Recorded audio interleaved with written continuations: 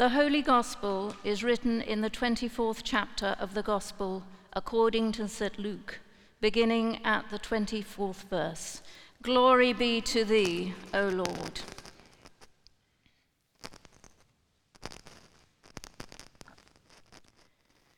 Jesus himself stood in the midst of them, and saith unto them, Peace be unto you.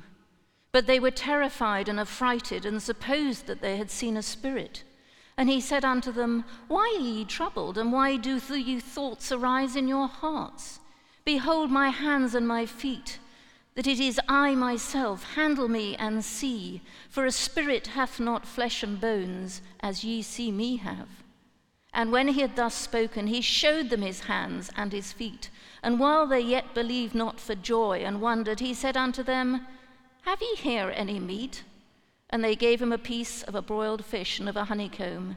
And he took it and did eat before them. And he said unto them, These are the words which I spake unto you, while I was yet with you, that all things must be fulfilled, which were written in the law of Moses, and in the prophets, and in the Psalms concerning me. Then opened he their understanding, that they might understand the Scriptures, and said unto them, Thus it is written, and thus it behoved Christ to suffer, and to rise from the dead the third day, and that repentance and remission of sins should be preached in his name among all nations, beginning at Jerusalem. And ye are witnesses of these things. This is the gospel of the Lord. Praise be. We sing our offertory hymn, number 113. Oh, sorry, I'm going to do my sermon first. Please do be seated. We've had a busy week. I speak in the name of the Father, Son, and the risen Christ. Now, clearly, without the resurrection, there would be no Christianity. Jesus would have been regarded in history as a dead pretender. But the disciples were all to be left in no doubt that he indeed was the living Lord, the center of a new creation, a new world which was going to make everything different and better. It was necessary for him to invoke them with the passion and conviction to spread the word of God. They were terrified, the scripture says, and affrighted, and supposed they were seeing a spirit. With these short and yet powerful brushstrokes, Luke paints a picture of the disciples' reaction to Jesus appearing among them.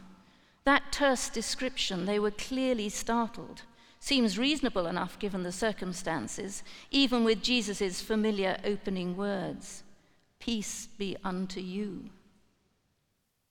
Although those reactions from others following the crucifixion must have become all too familiar to Jesus, it seems every time he approached people that knew him, even those who knew him well and were closest to him, like Mary Magdalene, it would have been the same kind of terrified and fearful reaction, his friends cowering in fear before what they were certain could only have been a ghostly apparition.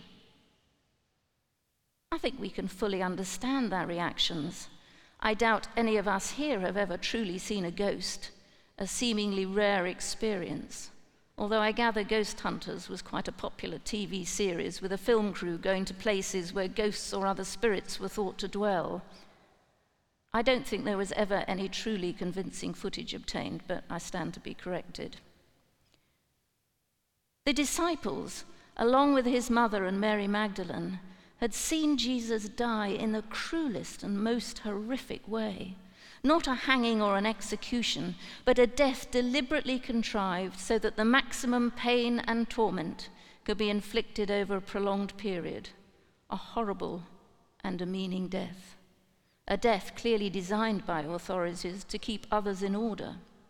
The body of Jesus had been taken down from the cross, and the disciples would have at least heard, if not seen for themselves, that his body had been properly prepared for burial and buried in a cave. For all Jesus had told them about the fulfillment of Scripture, seeing him now in their midst was more than they could believe. Were they losing their minds in some sort of collective hysteria, or was this a ghost? It must have been difficult, if not impossible, for them to believe that this was really Jesus back with them again, to all appearances alive and well. And it's worth reflecting that people over the past 2,000 years have had similar trouble believing that Jesus rose from being so clearly dead. Creative attempts are made to explain the events away. Indeed, even some senior Anglican bishops had difficulty with the resurrection. Dr. David Jenkins, Bishop of Durham in the 1980s, publicly expressed doubts that the resurrection was literally physical, controversially comparing it to a conjuring trick with bones. Yes, his resignation was duly called for, but not obtained. Was it all smoke and mirrors? At one end of the spectrum are those who claim that Jesus was so godlike that he couldn't really have died. How can you kill God, is their question, and that it only appeared that he died. At the other end of the spectrum are those who deny Jesus' death and resurrection on the grounds that Jesus was completely human, that his death must have been somehow faked. The very presence of this particular passage in Luke's Gospel hints strongly that these kinds of denial stories were already widely circulating in the immediate decades following Christ's earthly ministry and his death and resurrection. So Luke is careful to record the details, especially of Jesus calming their fears by saying, "Touch me and see, for a ghost does not have flesh and bones as you see that I have." Perhaps some of them fully expected to put their right hand through this apparition, but they were able to feel for themselves the scars, the holes, and his warm, alive flesh. With joy, wonderment, and still disbelief, they therefore marveled at his appearance. Then comes the most startling detail of all. "Have you got anything to eat?" Jesus asks them. And he ate a piece of fish and honeycomb in their presence, as Luke reminds us. The disciples were made witnesses to Jesus eating, and that is important because our understanding, then as now, is that ghosts do not eat. These events, and especially the detailed recording of them by Luke, serve a major purpose: to affirm to the disciples, to affirm to us, the reality of Jesus' resurrection. And this passage of Scripture points to ordinary human actions: seeing, talking, touching, sharing food, connecting an extraordinary event with the lives of everyday people.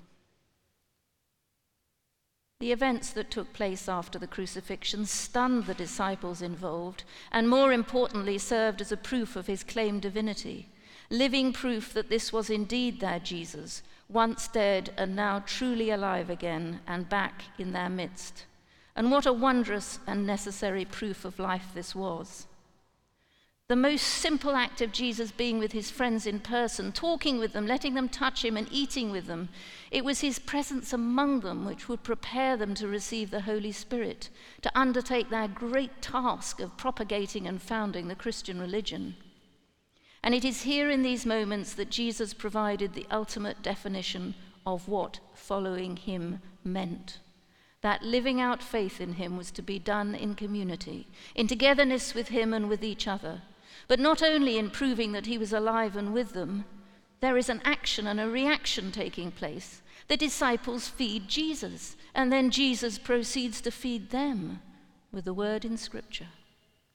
This feeding of the disciples by the fed Jesus serves to provide both the cause for his appearance with them and the meaning and purpose that was to be served.